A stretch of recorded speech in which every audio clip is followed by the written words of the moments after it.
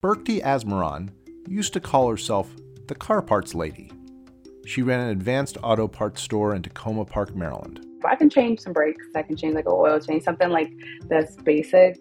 And before that, she was a manager at the sub shop Jimmy John's. You know Jimmy John's. Of course I know Jimmy John's.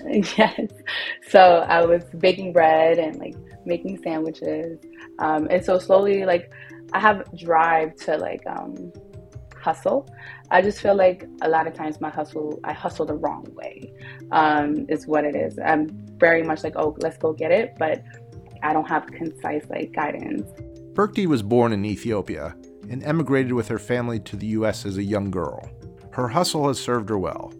She quickly learned English and found a strong group of friends in suburban Maryland just outside of D.C. Birkti has an easy laugh and a sunny disposition. Even outside of being like a people person, like I'm very, like I analyze a lot of things and I pick up quickly on things, right? So I learn very quickly.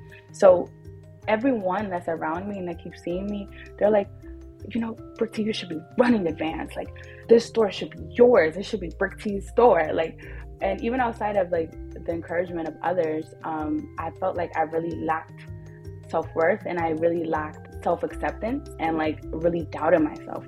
When Birkti graduated from high school, she enrolled at Montgomery College in Maryland. I've already decided that I'm not paying for school, but even outside of paying for school, I'm not taking out loans to go to school. I just didn't care. I don't know why, I obviously do know why. It was just the impact of like the world, life, and like me, I guess, trying to figure it out. So I would like do the bare minimum going through Montgomery College. And because financial aid was paying for it and I was not paying for it, I wasn't like attentive to it at all. So then I would leave Montgomery College for like a semester and then I would go back. So it just became like a constant like leaving and then coming back. Leaving and coming back to college, but still not getting a degree. And right around this time, when Birkti was 22, she had a daughter. I was taking classes after I had her. And then ultimately, just life took over and I didn't continue taking classes at all. She's going to be 5 in August. So all of this is just gearing towards for her. And I very much enjoy life. I feel like life is what you put in it is exactly what you put out. And I would always get like, you have so much potential. You have so much potential, but you have so much potential, but you have so much potential, but you don't have a college degree. You have so much potential, but how are you ever going to advance in the job you have? 62% of adults in the U.S., people like Birkti, do not hold a 4-year college degree. And without that degree, their chances for good-paying jobs and good career paths decrease dramatically. Now, most of the jobs go to people with at least some post-secondary education or training, and the good jobs concentrate by education level. That's Tony Carnevale, a labor economist who runs the Georgetown University Center on Education and the Workforce. It's a system now where only about 20% of people who only get a high school degree have a good job, $45K by 40. Earning $45,000 by the time you're 40. That's one way to define a good job. But are there others? It's a definition whereby essentially when you walk in the door in the morning to go to work, music starts playing. You're happy, fulfilled, serving a public purpose. You've got benefits, you've got daycare, you've got a job that pays well, a job that stimulates you and allows you to grow, a job that allows you to participate fully in the life of your times, as a citizen, as a worker, as a family member, etc. I mean, these are great jobs. Right. The music plays. Your coworkers smile at you. Your boss hands you a bonus. Alternatively, if you can't get a job, you can't live fully in your time under a bridge with all your books in front of a fire with no roof over your head. So this is an inevitability. The economy is dictating this, not social policy or education policy. It comes from the economy, which in a capitalist society is a very strong command and has to be dealt with. So what does Birkti do? What do the majority of Americans do when they don't have that diploma because of lack of resources or family support or just out of lack of academic interest? Some think there should be systemic change in how we train and hire our workers.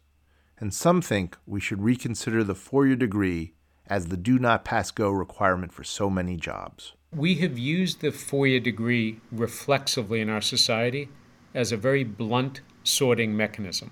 Gerald Chertavian, the founder of a training and internship company called Year Up. It's an easy way to toggle a switch that says screen out the resume that doesn't have a 4-year degree.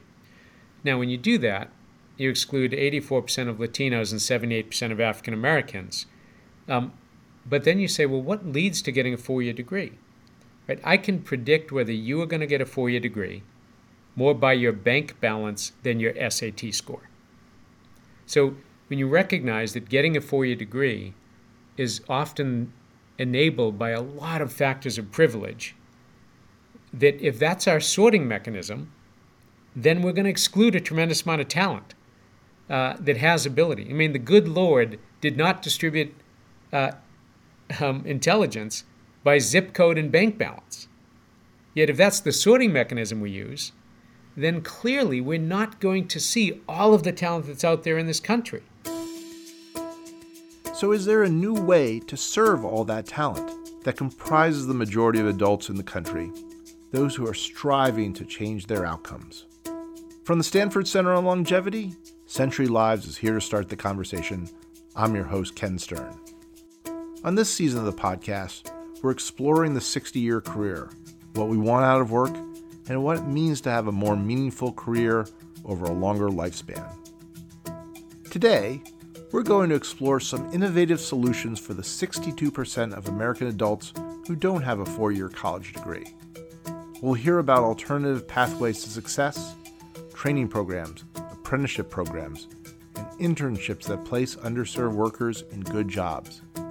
And we'll follow the story of Birkti Asmerom, who's now training with Year Up for a career as a software engineer.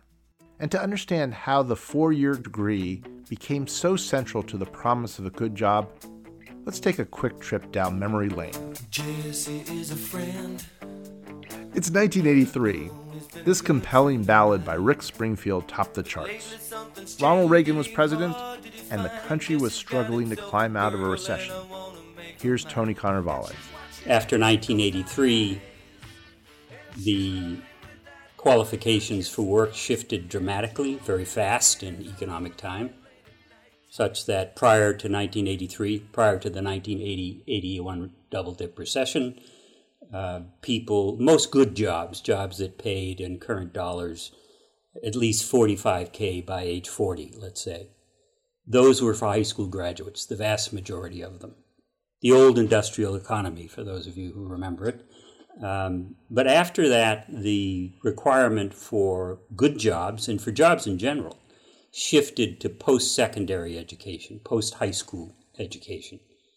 And happened very fast, caught the American public by surprise, but it happened, largely due to technology change and the supercharged force of the growth in the global economy, which forced technology on economies, whether you liked it or not.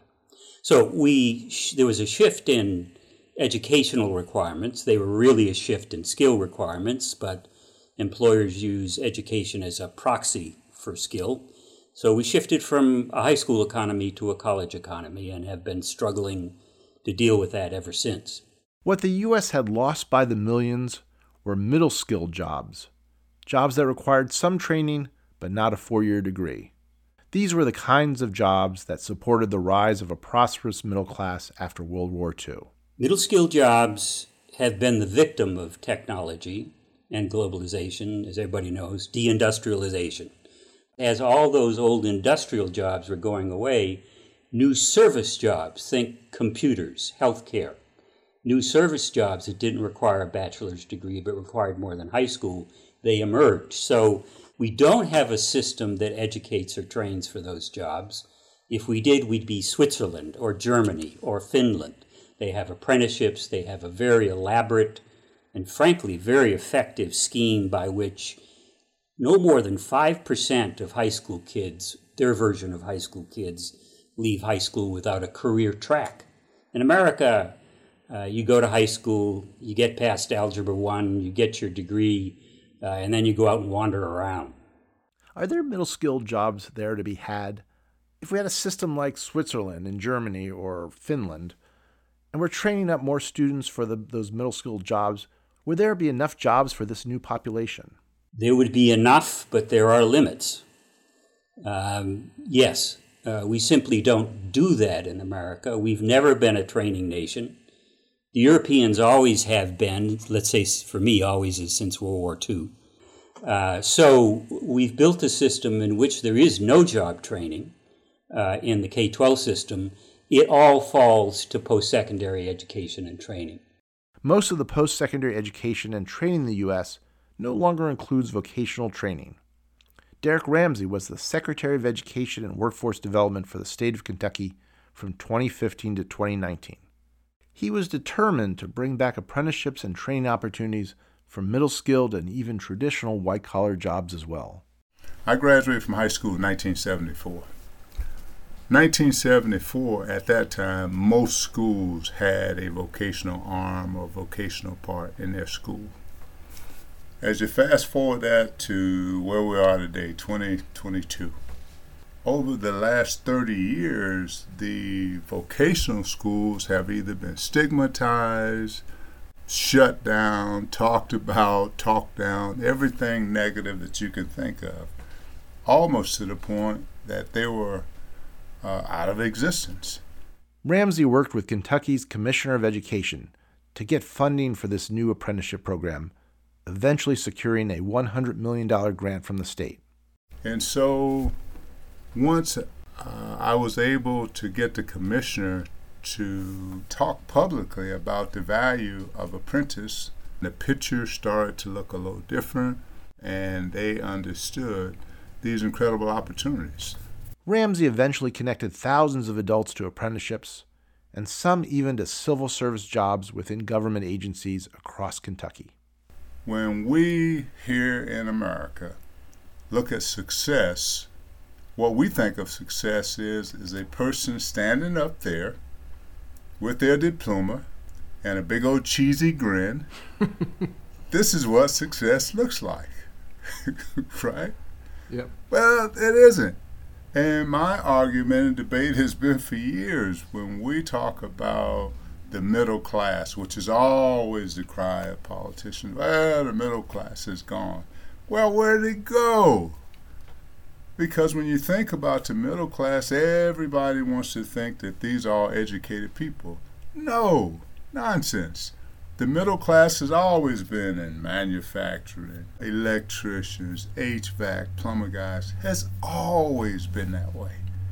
And so again, with that number dwindling, that's why the middle class, to me, is dwindling.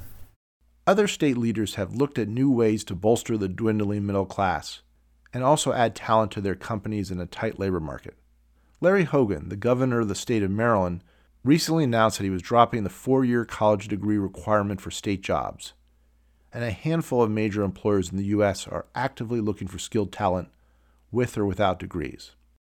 And that brings us back to the story of Birkti Asmerom, a bright and capable woman just waiting to realize her potential. In 2021, she made a change. I finally decided, I was like, you know what? I'm going to take a leap of faith. I'm going to strive for me. And I'm just going to take this leap and really apply myself to revolutionize my life. Birkti heard about the Year Up program from a friend, and she discovered applicants only need to have finished high school or have obtained a GED and show financial need. And then I read a little bit more about it, and I saw the different tracks that they have, and I'm like, I never seen a school that will pay you to learn. So it was literally a no-brainer. So with the frustrations of everything I just told you and me being determined, I was like, I should definitely leap for sure. Birkti was accepted into the program. She started her classes in late 2021 in preparation for an internship that will begin in August of this year. It's definitely it's a nervous feeling, but also if I don't, then there's it's either that or nothing else for me, if that makes sense. You know what I'm saying? It's either I'm going to apply myself and actually I not only for my peers or my daughter, or I need to prove it to myself, right? And for Birkti, one of the most intimidating aspects of the program is realizing that she may soon be working alongside people who have 4-year degrees. I may present like this confident, like everything right now, right? But inside I feel a lot of jitters, butterflies, whatever we want to call it, like that feeling, like I'm sweating, okay? Like I'm sweating and no one would even know because you don't know what people are thinking, right? We don't know what people are thinking when, just like they don't know what I'm thinking when we're in this room and they have college degrees and I don't or whatever. But at the end of the day, I respect everyone and I respect whatever position they're in or whatever titles that they have and whatever degrees that they have, but I can do it too. The college degree, still a psychological stumbling block, even in a program designed to circumvent the need for a degree. We've conditioned a whole society to think that you are less than if you don't do the quote-unquote traditional thing, which is not traditional at all. Again, Gerald Chertavian. So it's not that everyone doesn't need post-secondary education. They do. And you should get your 4-year, your master's, your PhD as much as you can. But people need to get economic stability in order to get educational achievement. And so you've got to feed your belly before you feed your brain. And what's happening is the age of a college degree is moving up and up. The average age of a college degree is 26.5 in this country. And so what we need to do is promote multiple pathways, whether it's certificates, credentials, apprenticeships, yes, college, but we have to see them as relevant and valuable, not, oh, you didn't go to college the traditional way, you are somehow less than. But we have to recognize that people will get educated. It's just going to be done differently over longer periods of time. In the one-size-fits-all, 4-year, fixed-term residential experience is not going to educate the citizens of this country in the way we need to educate the citizens of this country. That's a cultural phenomenon that we have to adapt in America to recognize there are different pathways people will get the post-secondary educations they need to live productive lives, to earn good wages. That's a really important shift this country needs to make if we are to have an educated citizenry and get all people gaining access to opportunity in the country. Chertavian was inspired to start Year Up after his experience as a big brother to a 10-year-old boy in New York City in the 1980s. He spent every Saturday with him for 2 years during the height of the crack and AIDS epidemics. And at the end of those 2 years, it was so clear to me that his potential was fundamentally being limited by his zip code, the bank balance of his mother, the school system he attended, and the color of his skin.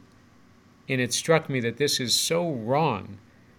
We're wasting so much human capital in a country where we have no one to waste. And so at a pretty young age, I was, through the blessing of being a big brother and the proximity to what lack of opportunity looks like in this country, I was able to learn a pretty important truth about how this country actually operates and who has access to opportunity and who doesn't. So it reminds me a little bit of what Ann Richards said about one of the George Bushes. I can't remember which one she said it about, which was he was born on third base and thought he hit a triple. That he had a lot. I'm curious about sort of your reaction to that sort of wonderful Ann Richards quote and how that sort of thinks about the work you do now. If we measured individuals by how far they had to go to just get to the starting line in life, we'd have a very different view of people's potential. You know, some folks are born on the starting line, some folks are born 50 yards down the track, and some folks are born 100 yards behind the starting point. And so, you know, it's not really where you start in life, it's where you finish. But we have to recognize that people have very different journeys to just get a chance and gain an opportunity. And that, unfortunately, can separate people pretty significantly if you just don't have access to that runway you need to take off in life. So tell us about sort of the core programs of Year Up and what it does and how it works. Sure. So Year Up works with low-income 18 to 26-year-olds. We provide them with somewhere between 3 to 6 months of really strong training in both hard and soft skills. Europe is known really well for their professional skill training. We then place those young adults into a work-based experience. Think of it as an internship for somewhere between 3 and 6 months. And at the end of that, the companies that they are working at have a chance to see what they can do, right? And end up getting hired, majority of folks getting hired into jobs that pay on average $44,000 a year. These are young adults who came to us making on average less than $10,000 per year.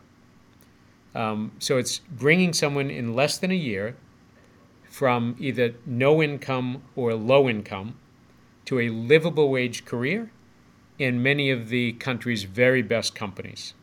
So we've placed thousands of young adults into JP Morgan, Bank of America, into Salesforce, Microsoft. So we work with the biggest and best companies in the country.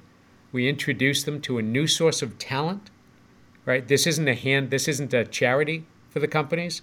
It's a new source of talent that they haven't been able to operationalize before, and then provide them with a way to hire hundreds of young people into career jobs in technology, finance, could be good customer service jobs. We now place more low-income young adults of color into the Fortune 500 than pretty much any other institution in the United States of America. And the logistics of making that happen?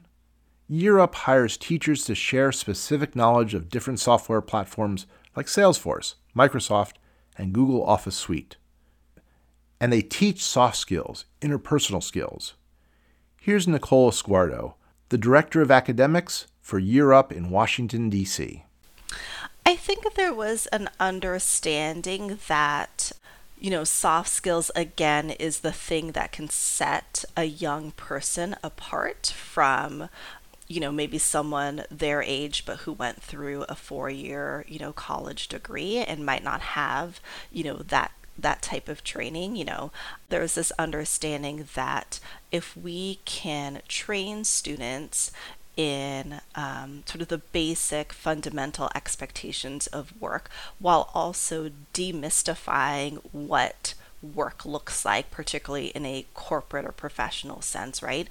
Because we work with a lot of students where, they might not have that experience, or they haven't had that experience, or they don't have family members who have worked in that type of job. And so how do we demystify that? How do we make it so that they understand sort of these unspoken rules of, corporate life or professional life? Nicole is also coach to Birkti and has high hopes for her success. Birkti is going to tell you like it is in the best way possible. She's just going to say, like, this is what it is. This is what you need to do. Like, here's how to do it. She's a mom. And I think she expands that role to our coaching group because she's often like the mom of the group. And, just kind of getting people on task. She is just full of life and excited, and I think someone who appreciates the opportunity and takes advantage of the opportunity that we offer. So yeah, she's really amazing. So fast forward for, let's say, 10 years from now from Birkti. I'm going to ask her the same question. I'm curious. So I don't want you to talk to her about this. What would you think success would be for her? I mean, I could see Birkti just running her own company very easily, having a team of people and just telling them, what to do and loving it. I think, for her, I think one of the things she would probably say is that she has, a really great career and stability for her daughter. And she has the flexibility and the options to, devote to her family, as well as, just have a really great career. Birkti is in the process of writing a new narrative for herself. But what about the millions of adults who lack the means to change theirs? Is there a role for what Year Up is doing on state and national levels? Year Up has proven to be extraordinarily successful.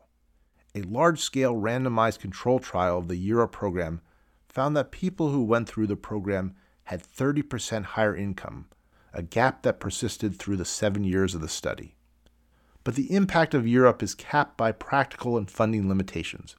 It can train less than 10,000 students in any 1 year. Again, Year Up founder Gerald Chertavian. We need a Marshall Plan for education and workforce development in this country. You need an urban GI Bill, right? A GI Bill that says we're going to take folks and make sure they get the educations they need and the workforce development and training they need, not just younger folks, but incumbent workers as well. So that then says, okay, what do you do? I do believe community college should be free, and students should be able to access a K-14 education as a right and not a privilege. I do believe that tax incentives should be geared to not just hiring someone who's from an underrepresented community, but progressing them, advancing them, developing them, right? So right now you get your tax incentive after a few months, regardless of whether the person stays there long enough. So you gear your tax incentives to human capital development, not purely hiring. That would be a smart strategy. And then the final thing is all of the money this country spends in workforce development should be results-based, not efforts-based, which means you don't get your money for trying to train someone to get a job. You get your money when someone gets a job. That is your raison d'etre if you're in workforce development. And so you got to gear the incentive structure to how people earn their money from the government in a way that aligns incentives to ensure that the folks are actually benefiting from this service of workforce development. That's Gerald Chertavian, the founder of the nonprofit organization Year Up, offering an array of solutions for the 62% of American adults who don't have a 4-year college degree. In our next episode, we're going to look at the largest group of long-term unemployed in this country, older workers. And finally, we had one last question for Birkti. So where do you think you'll be in 10 years? Or where do you want to be in 10 years, sort of job-wise? 10 years from now, like I said, I would either want to go into data analytics, into Scrum, like to be a Scrum Master. And within those positions, by 10 years, I would like to be like senior within whatever company that I'm working at, obviously making over 6 figures. And also like being in a position in my life where not only can I help myself, but I can also help my family and get to levels that I never thought I'd be able to reach. Ambitious plans from Birkti Asmerom, born in Ethiopia and poised to start an internship at a top company in the Washington, D.C. area. I feel like all of these things have been like opening to me once I've decided to let go of those positions that I once had. So from now on, it's only up. Like, it's only up from here. That bright future may also include a business venture that Birkti wants to start with her 5-year-old daughter, Abby. We have a restaurant we're going to open together. It's called Abby's and Mama's Best Restaurant. She named it. It's a great name. It has a ring to it. It does. And what kind of food does Abigail want to serve at Abby and Mommy's Best Restaurant? So I told her Ethiopian food. She's not fond of it. She eats it because she doesn't have a choice. It's going to be definitely Ethiopian food. The producers of Century Lives are Carrie Thompson, Aaron Slomsky-Pritz, and Cameron Chertavian. Music for this episode was provided by Ramtin Arablouei and Audio Network. Century Lives is a production of the Stanford Center on Longevity, where our mission is to support ideas and research so that century-long lives are healthy and rewarding ones. You can find out more about us at longevity.stanford.edu. Support for the Stanford Center on Longevity comes from the Annenberg Foundation, dedicated to addressing the critical issues of our time through innovation, community, compassion, and communication. Thanks for listening. I'm Ken Stern.